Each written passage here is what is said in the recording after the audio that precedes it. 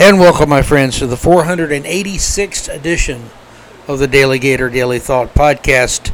If you're left, you just ain't right. The podcast that ain't woke, my friends. And let's get right into this. Daniel Greenfield had a very good question today on his webpage, danielgreenfield.org. Given that President Trump has now has his fourth indictment from the state of Georgia, the latest one is, on what are basically BS politically motivated charges to ensure that Trump will win the nomination of the GOP and also guarantee he will lose the national election. That's the strategy the Democrats have invested in. If you think I'm wrong, you're crazy. They are terrified of DeSantis. They're still attacking him. While saying his campaign's dead for months now, which it isn't, they're still saying how dangerous he is and how radical he is and how what a racist he is. They're still trying to bury the guy with their false accusations. The left has a real problem with honesty, my friends. They just don't believe in it. They don't value the truth. But Daniel Greenfield has a great question. Since Trump was indicted, where is the indictment on the same charges as Trump has been charged with for Hillary Rodham Clinton? Madam Clinton, you know, the First Lady, the wearer of many, many, many ugly pantsuits, Hillary Clinton. Greenfield writes on December the 12th, 2016, or as maybe we should call it, Greenfield points out, D12. The Hillary Clinton presidential campaign endorsed a call by Christine Pelosi. If the name Christine Pelosi sounds oddly familiar to you, it's because Christine Pelosi is the daughter of Nancy Pelosi, Stretch Pelosi, the former Speaker of the House, multi-time Speaker of the House, and gobbler of gourmet ice cream, from what I understand, when her husband's not getting his ass kicked by a crazy gay man. Still need explanations for that whole debacle. But the Hillary Clinton presidential campaign endorsed a phone call by Christine Pelosi, as well as other electors, to receive a, quote, intelligence briefing on how Russian interference was performed to help Donald Trump get elected from Obama's Director of National Intelligence, James Clapper. That's right, clap on, clap off, James Clapper. Another one of the useless stooges that the Clintons employed, and Obama especially employed. Hillary Clinton and her senior campaign officials were aware that they had concocted the lie that the Russians had gotten Trump elected. Now, we all know that's a lie by now. The media tried to cover up. They carried the water for the Democrats as long as they could. We know what they tried to do. The misinformation, the disinformation came from the Democrats. It was kind of one of those things where the one who smelt it's the one who dealt it. The one who kept repeating the lie is the one trying to benefit from the lie. They claimed, they concocted a lie, basically, that Russia had gotten Trump elected, outsourced it to a former British intelligence operative, Christopher Steele, who produced the infamous Steele dossier that CNN talked about for, I think, 79,000 straight days, if I remember correctly. It seemed that way anyway. Who produced the infamous Steele dossier and distributed it through the FBI and were exploiting it to subvert the Electoral College and hijack the presidential election. Yeah, it wasn't that long ago, was it? The Clinton campaign was endorsing a move to influence members of the Electoral College to set aside their duty and corrupt the electoral votes. I remember CNN and other news people talking about it. It was almost like they were just praying it would happen. I mean, if this would have happened, you think all the anchors on MSNBS and CNN and all the rest would have probably gone into spontaneous orgasm mode. They were really pushing for this. They were so hopeful.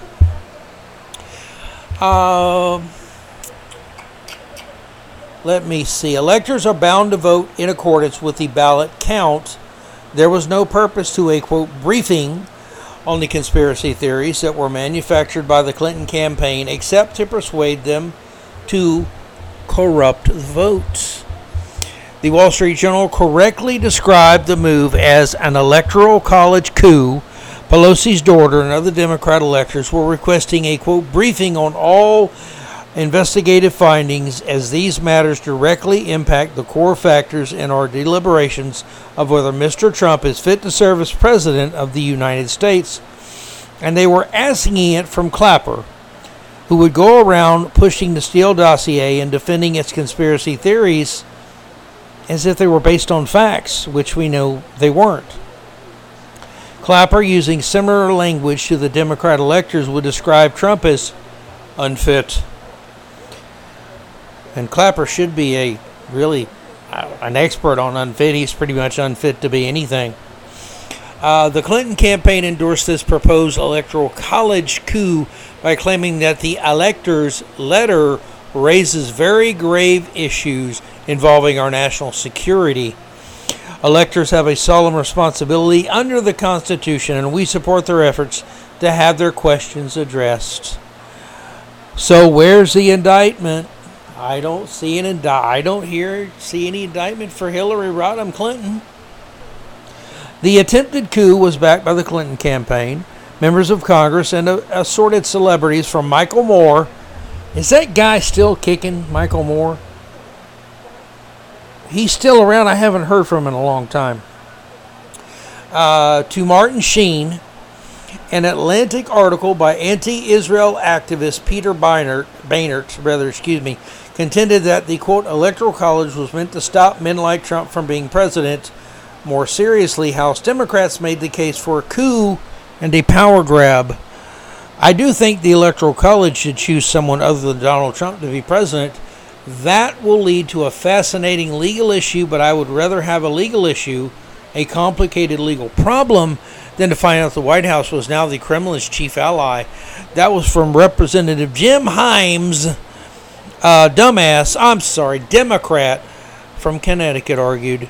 The elector coup letter was signed by former Representative Carol Shea Porter, future New York State Senator Majority Leader Andrea Stewart Cousins. Oh, those hyphenated Congress people. They're always angry women, aren't they? Hyphenated last name. So, just as an aside here, if a child grew up and their name was Andrea Stewart Cousins, and they met somebody named a man named Jack Shea Porter, also a hyphenated name, and they had a child, the child had 4 names, and in what order would they go? I'm just asking. Would that be a whole new identity movement, maybe? I'm a 4-word last name. That's how I identify, and I want to be recognized right now. Who knows with our world, the way it's going, my friends. The faithless electors coup ultimately collapsed and has largely been forgotten, but the Trump indictment has made it relevant again. The indictment of the former president by Clinton ally Jack Smith covers the same basis. Smith has indicted Trump for, in his words, having spread lies and then engaging in a conspiracy to obstruct the lawful federal government function by which the results of the presidential election are collected, counted, and certified by the federal government. Rather than creating an alternate slate of electors, Democrats set out to corrupt existing ones. The Clinton campaign and Democrats spread lies that they knew were false about the 2016 election because they had invented them. The Electoral College coup was an attempt to undermine the proper process by inciting faithless electors to choose Hillary over Trump. All of this was done through fraudulent efforts based on conspiracy theories to, quote, create an intense national atmosphere of mistrust and anger that could be used to overturn the election. Please go read the rest by Daniel Greenfield. That's a great question. I remember this from 2016. Oh, the media was salivating, like I said, over this. A case of the electors changing the results of the election, but yet no indictments. It's amazing, my friends. It's truly amazing. Let me see what else we got today. So think on that. Go read the whole thing at danielgreenfield.org. And make sure you remind people. Put this out on Twitter and Facebook. And just let this information get out there and people can remember, go, oh yeah, I remember that. And then they can look at the Democrats and say, damn, your party really does suck. I mean, you really do suck. But let's move on, my friends. The Washington Post. They're heartbroken, crestfallen, angry, bitter, butthurt, and who knows what else. The Washington Post is lamenting a couple's hard life because they didn't abort their twins. It's come to this now in abortion. This is how valueless human life is in the womb, according to the left. From MRC TV, Kieran Rose Mandelberg. Now, she sounds kinky, I gotta say. That's quite a name. You get a woman with a name like that, they're probably wealthy. They're probably kinky. And Kieran Rose Mandelberg, if you're single and hot, give me a call. I'm just saying. Things could happen. The Washington Post, my friends, is irrevocably and unequivocally in support of killing babies, Mandelberg writes. On Tuesday, the Post released a disturbing piece which was titled, "An abortion ban made teen parents. I made them teen parents. I told myself I wouldn't cry." The story walks through the life of a young couple and the struggles they've had after becoming parents as teenagers. WAPO alluded that all of their life, marital and emotional struggles are because they couldn't abort their now 2-ish-year-old twin girls when the mother was pregnant. The story walked through the life of Brooke and Billy High, their actual last names. They're not stoners, that's just their last name, so don't be haters, who got pregnant in high school. Hold on here. See, here's something, Washington Post. The Brooke and Billy High, the parents, they didn't get pregnant. Only, I assume Brooke is the girl here, the female here, the woman here. She got pregnant because fathers may love their children, but they can't bear them, if you know what I'm saying. So there was pregnancy in high school. The pair was living in Texas when Brooke found out she was pregnant. She was already 3 months along. Supposedly, as at the time in Texas, you couldn't kill a 3-month-old baby in utero, likely because the baby, or in this case babies, had developed his or her skeleton, has positioned ears, is able to move all of his or her joints, and has an obvious beating heart, a fact that even WAPO noted. Nonetheless, Brooke would have had to travel 13 hours away to New Mexico if she really wanted to kill her babies. And thank God she didn't want to kill her babies. Thankfully, Brooke and Billy welcomed their twins, named Kendall and Olivia, 6 months later. While this is a beautiful and wonderful testament to how sacred life is, the Washington Post used nearly 5,000 words to talk about all the struggles the High family endured as a result of these two babies not being aborted. So we've gone from having a mother possibly have problems, or maybe a young couple possibly having problems if they have the baby. Now you were talking about people with living babies and how much better the life would be if they had been aborted. Talk about defining deviancy down.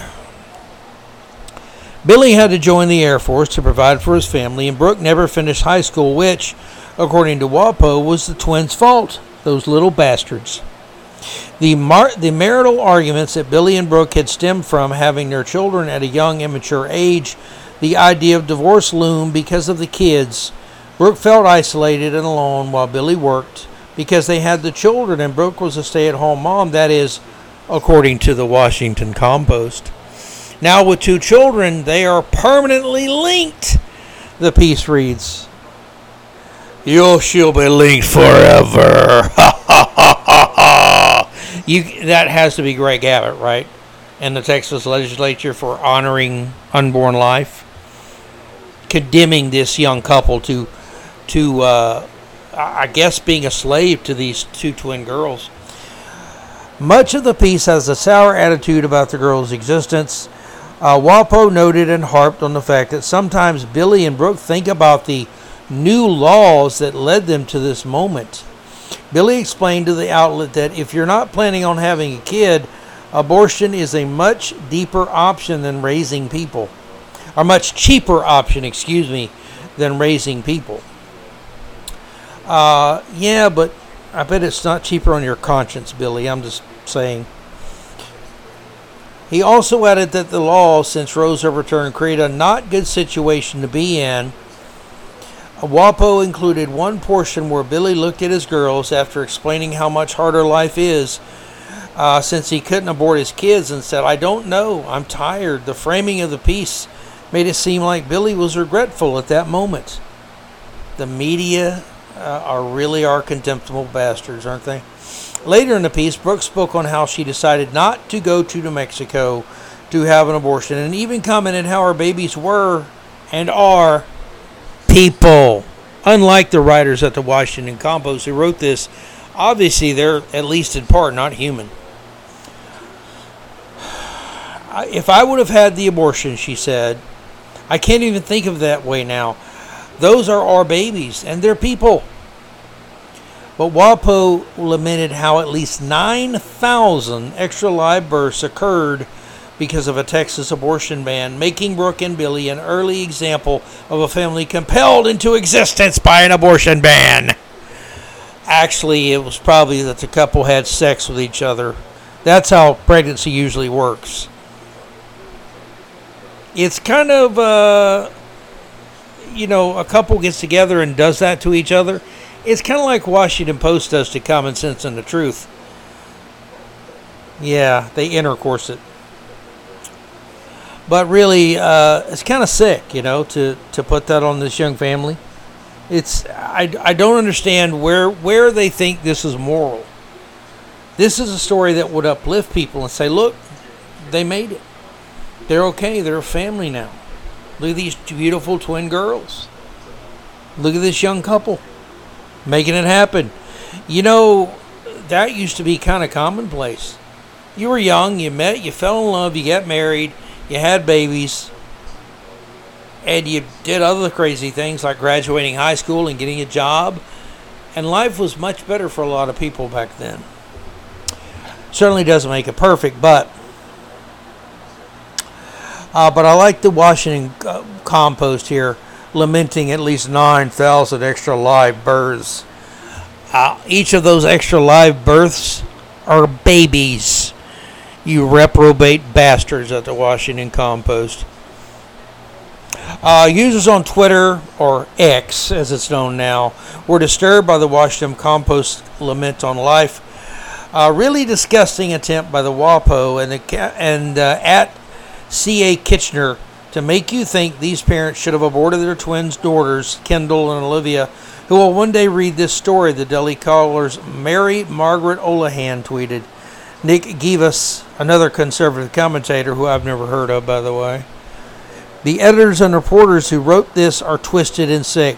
Amen to that. Another made a great point saying, I'm pretty sure it was not the abortion ban that made them parents. No, it was that other stuff you were doing, you little freaks. Those moments of ecstasy, yeah, they do cause babies sometimes. Despicable by the Washington Compost. Ugly, disturbing, and despicable. I would say they should feel bad for writing it, but then they'd have to have a conscience. And as we know, the left has no conscience anymore. Now let's move on, my friends, to the evil. The evil that is I would say 5'5", 5'6". I'm not sure how tall former New York Mayor Michael Bloomberg is. But Charles C.W. Cook, writing for America's First Freedom, that's the NRA magazine, has a really good piece up called Michael Bloomberg's Semantics. He writes, no wrong-headed idea in all of American political life is more difficult to dislodge than the idea that more guns and fewer gun control laws leads inevitably to more crime. The claim is a constant refrain of politicians who seek to shirk responsibility for crime. It is a supposition that undergirds every call for draconian regulation and disarmament. It is the working assumption of the mainstream media, which, having been fully co-opted by activist groups, is happy to repeat it at every opportunity. Trouble is, it's false.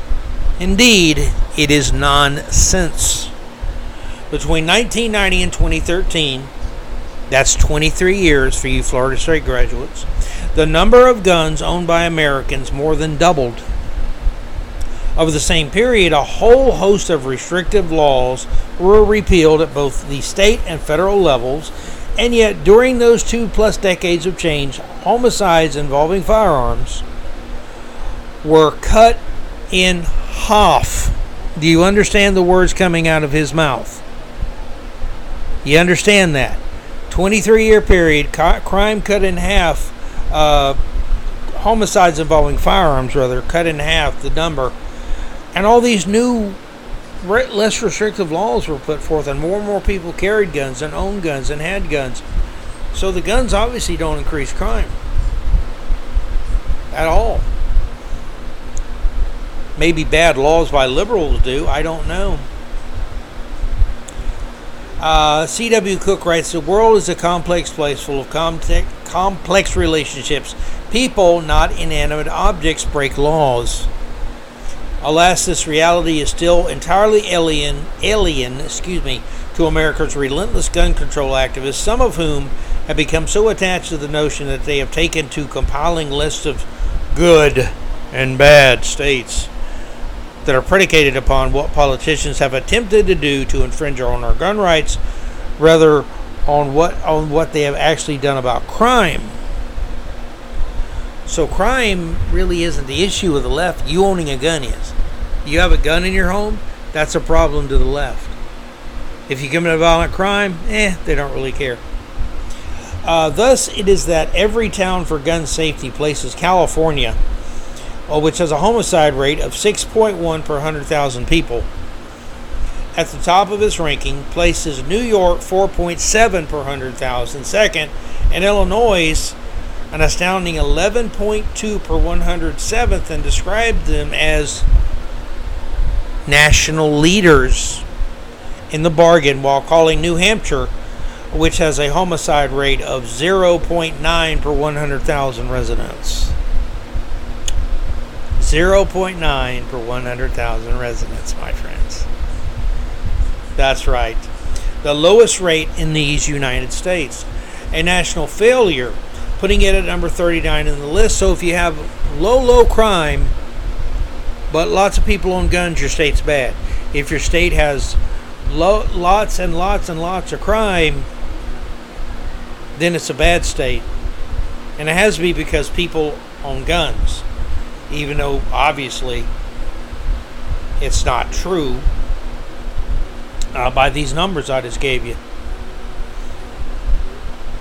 Every town claimed that its rankings show which states are ahead and which are behind. Really, though, they do nothing of the sort. Per every town's own twisted numbers, California has a gun violence rate of 9, while New Hampshire's is 8.3. But apparently that doesn't matter. What matters is that California has more gun control than New Hampshire. So it's not the crime, it's not the deeds done, they're not good guys, bad guys, nothing like that. It has nothing to do with self-defense or anything else. It has to do with the number of gun control laws the state has. The more laws you have, doesn't matter if they fail or succeed, it matters that you have a lot of laws restricting gun rights. What matters is that California has more gun control than New Hampshire. California's, quote, gun law strength is 86.5 according to Everytown, which I'm going to start calling Every Clown. New Hampshire's gun law strength is 9, so California wins, even though they have far less gun violence. The same approach explains why Illinois, with a gun violence rate of 16.1, gun law strength of 77, sits at number 7 in every town's rankings, while South Dakota How you doing, Governor Noem? Their gun violence rate is 14.3. Their gun law strength is 5.5. Is all the way down at number 45. Like so many groups of its type, every town simply cannot get past its infantile understanding of the world. Guns are bad. States that don't restrict guns are dangerous. Whatever you do, don't look at the details. Ultimately, the worst victims of every town's approach are the innocent people who could plausibly have been helped by a smarter approach to public policy, but who are ignored, even endangered, by a set of intransigent political ideologues who believe all manner of things that simply aren't true. At present, it seems that America is filled to the rafters with powerful people who have resolved to govern by slogan alone. Bumper sticker mentality. That's what the left is now. Semantics. It's all virtue signaling. That's all they do. And they think they're better than you because they do that all the time instead of solving anything. President Biden's team will tweet something. This or that governor will offer up a boast about how much more difficult they've made it for law-abiding citizens to carry. A big city prosecutor will decline to prosecute actual bad guys, and then, having finished their work for the day, they will all go about their merry way, hoping no one will notice that their policies, actions, and rhetoric are actually just making things worse for law-abiding citizens. Go read America's First Freedom. I need to throw a link up to the DaleyGator here to that fine website. And Charles C.W. Cook, libertarian, great thinker. Read his stuff. I really enjoy reading him because a true libertarian is it's interesting because their takes are always thoughtful, even if I disagree. But I think he's a national treasure, C.W. Cook. We need those voices that we don't automatically rubber stamp and go, oh yeah, oh yeah, oh yeah. And we definitely need more of them than the, oh God, what did they write this time? The stuff that the left writes. Now, I'm going to wrap up with the Prager University, named Dennis Prager, being the head. Basically online videos and information and chats and things like that about ideological issues, historical issues, economies, world affairs, current affairs, everything you can really imagine. The PragerU goal is to indoctrinate kids at a young age into a far-right belief system. The story is by Chauncey DeVega. And DeVega is, he's not too smart. I'll just put it that way. Not a very big thinker. Since at least the 60s, the American right has worked to create a parallel set of civil society institutions, think tanks, interest groups, foundations, educational institutions, many forms of media, churches and religious communities, and much more. Their ultimate goal all along has been to transform American society to fit their vision. Okay, and the left doesn't do these things? I'm not saying it's right, wrong, anything. I'm saying the left doesn't. It's like when Democrats point at Republicans and say, you're gerrymandering, you're cheating. When Democrats do it all the time, every chance they get, they gerrymander. So if gerrymandering's wrong, why are you doing it? Liberals, progressive, and others who believe in genuine democracy, the left and the word democracy, my friends. We are a constitutional republic, not a democracy. Just honestly, read what the founders wrote about this, especially the Federalist Papers, John Jay, Alexander Hamilton, who is not my favorite founder, but still a very wise man. And I think most importantly, James Madison, who should be on Mount Rushmore. We need to get Teddy Roosevelt off of there. Okay, Mr. Progressive Bull Moose needs to go. James Madison needs a place at the damn table. Father of the Constitution. How is he not on Mount Rushmore? Seriously. The right-wing social engineering project, they write, is predicated on such ambiguous concepts as traditional American values and untrammeled freedom, which in practice means a society dominated by the moneyed classes and specifically by white Christian conservatives. Why do they hate white Christian conservatives so much? Do they not like the food they prepare for picnics or something? I don't know. I mean, why do they hate them? Because the left is basically fighting against Western culture. American value system is based on what? Judeo-Christian values. And yeah, Western culture. The things, crazy things like women have rights too. They should be able to vote and wear mini skirts or shorts and not be molested by men. It's crazy stuff like that. Because leading figures on the right understand that time and changing demographics are not on their side. Let me see. Where did I lose my place here? Sorry. In response, their plan is to capture the hearts and minds of young people, who they can then develop into the future leaders and foot soldiers for their counter-revolutionary project. You know, if you use the word counter-revolutionary in a Marxist way, the left loves it. But if you use it for, good revolutions like the American Revolution, they hate it. As seen in Florida and other numerous states, PragerU, the powerful right-wing media, advocacy, and pseudo-educational organization, is playing an integral role, not integral, integral. I hate these words. You say them for 40, 50 years, and some idiot decides, I didn't think it should be integral, not integral, okay? Yeah, shut up. How's that? It's one of my pet peeves, my friends. PragerU is clear in its mission, which it describes as being a free alternative to the dominant left-wing ideology in culture, media, and education. Yes, it is free. You can access their videos all day long. I would suggest you do so.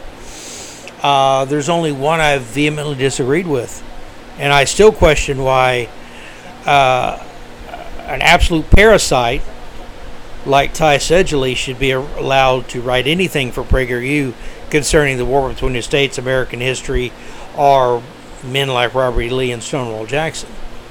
Sedgley is basically a Marxist. What got into PragerU there, I don't know. But again, 99.9% of their stuff is great, so I'm not going to argue. I'll call out the wrong thing, but I'm not going to want to scrap them. Good Lord. In this conversation, John Neffel. You don't know who John Neffel is? Peasants.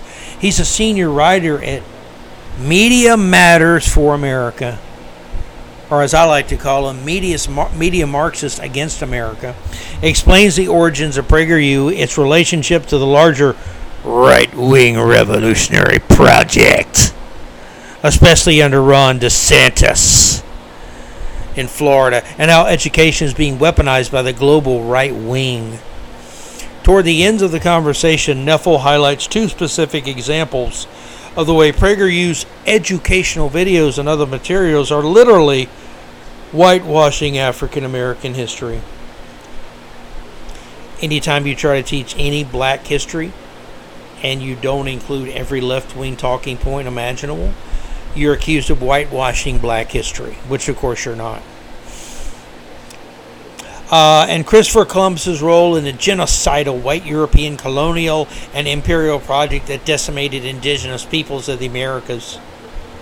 It's not like Chris Columbus decided, I'm going to go give these people germs and they'll all die. I don't think he was thinking that.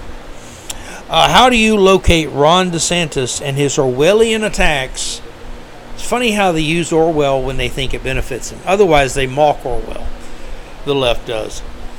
His Orwellian attacks on public education, as seen recently with the claim that chattel slavery in America was basically a job skills program within a larger story about the conservative movement today. Now, I don't know if they could have gotten any more of a lie out of that headline, but there's nothing in the history taught in Florida now that glorifies chattel slavery or calls it a jobs program. Again, the left cannot tell the truth. They have to lie. Because the opposite of them lying all the time would be for them to accept the truth. That America's a great country, doesn't need to be communist. And, History should be taught as it happened as best we know it, and should not be used to change politics or ideology of today, or to lie about the country, to trash its heritage, its culture, etc. Let me see here. And the answer to that question is the things we're seeing in Florida right now are either long simmering or open goals of the conservative movement to attack public education. And that includes the elementary school, middle school, high school, and at the university and college level as well. What we see in Florida is an attempt to either destroy public education through defunding it and allowing parents to transfer public tax dollars to charter schools or private schools, or just to start a public school system more broadly. Why shouldn't parents have the choice to use their tax dollars to send their child to the school of their choice? I thought the left was all about choice. If you believe that one, my friends. I got some swampland in New Mexico, right on the Indian Ocean. Black Sea, the Red Sea are right there. Also the Great Lakes, like 5 miles away. All in New Mexico. And cheap. I'll cut you a deal. What the Republicans in Florida and elsewhere can't starve in terms of public schools and education, DeSantis wants to capture with a right-wing propaganda being produced and disseminated by the likes of PragerU kids. Those little bastards. There's another component here as well, because these attacks on public education are a labor story. This move for, quote, parents' rights, which in reality is a euphemism for the concerns and anxieties and bigotries of wealthy white suburban parents, everything they turn to an anti-white screed. It's amazing. And then they call everyone else bigots. All of this comes out of the COVID lockdowns and the school closures. The right wing blamed teacher unions for those lockdowns. They had a big voice in the lockdowns. You should have watched the news more often. Even the mainstream media couldn't hide that jackass. These efforts by DeSantis also consist of an attempt to propagandize children at a young age into right-wing beliefs and lies about history. See, they want kids to believe that the doctor tells you what gender your child is. Crazy stuff like that. And there's some more questions here. Next question is, what do we know about how the Republican Party and conservative movement have been propagandizing and recruiting young people as part of a larger strategic plan? And again, they bash PragerU, generally speaking, in a false fashion. And just lie about PragerU and Ron DeSantis and even state legislature governor that does as he's done and push back. And again, understand this all comes from Chauncey DeVega at Salon. And remember what I always say about Salon magazine. It's where bad writers go to become awful writers. Yeah. It's like defining bad writing down. Please go read that, my friends. I am done for the day. I appreciate y'all listening. Every day I'm going to do this now except for Sunday. I'm still going to try to take Sundays off. Especially now that the time for worshiping football is back. Maybe I'll take Saturdays off, because college football is the love of my life. One of the loves of my life. One of them, only one of them. And yes, Emily Compagno, you are so one of them. Just saying. If you want to get together sometime, just if. And I would only change plans with you, Emily, for Selma Hayek. No one else. I mean that. But in all seriousness, thank you for listening, my friends. Glad to be back. Good to be back. I will get maybe more into details about why I was off for a while. It's a lot of painful stuff, a lot of frustrating stuff. Maybe I'll talk about all that later. I don't know. But anyway, thank you for listening. Thank you for remembering me. Tell everybody you know the big gator's back in the swamp. And yes, if you're left, you just ain't right. God bless America. And go Gators. The 3 rules of this podcast. God bless y'all, my friends. Y'all be good. Take care of each other. Peace out until tomorrow. Bye-bye.